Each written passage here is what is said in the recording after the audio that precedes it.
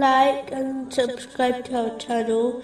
Leave your questions and feedback in the comments section. Enjoy the video. Continuing with the last podcast, which was discussing chapter 9, verse 108. A mosque founded on righteousness from the first day is more worthy for you to stand in.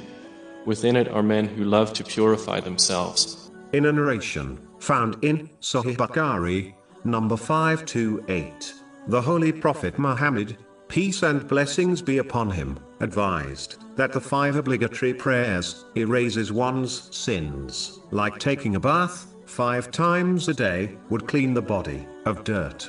The first thing to note is that this narration refers to minor sins only, as major sins requires sincere repentance. In addition, it is important for Muslims to not only purify their outer beings of minor sins by establishing the 5 obligatory prayers, but also fulfill the other aspect of purification, namely inner purification. This is indicated by the fact that the 5 obligatory prayers were spread across the day, instead of being put together, meaning a Muslim should repeatedly, inwardly, turn to Allah, the Exalted, throughout the day, just like their body turns to Allah, the Exalted, 5 times a day, through the obligatory prayers. This inner purification involves correcting one's intention, so that they are only perform actions in order to please Allah, the Exalted. This is the foundation of Islam, and is what Allah,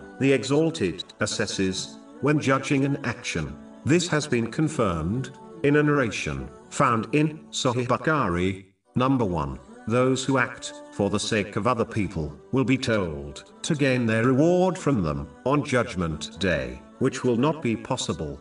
This has been warned in a narration found in Jami Tirmizi, number 3154. Finally, this inner purification includes learning and acting on the teachings of Islam, so that one removes bad characteristics they possess, such as envy, and instead adopts good characteristics, such as patience. The outer purification is important, but if a Muslim desires to achieve success and overcome all difficulties in both worlds, they must purify their inner being as well as their outer being.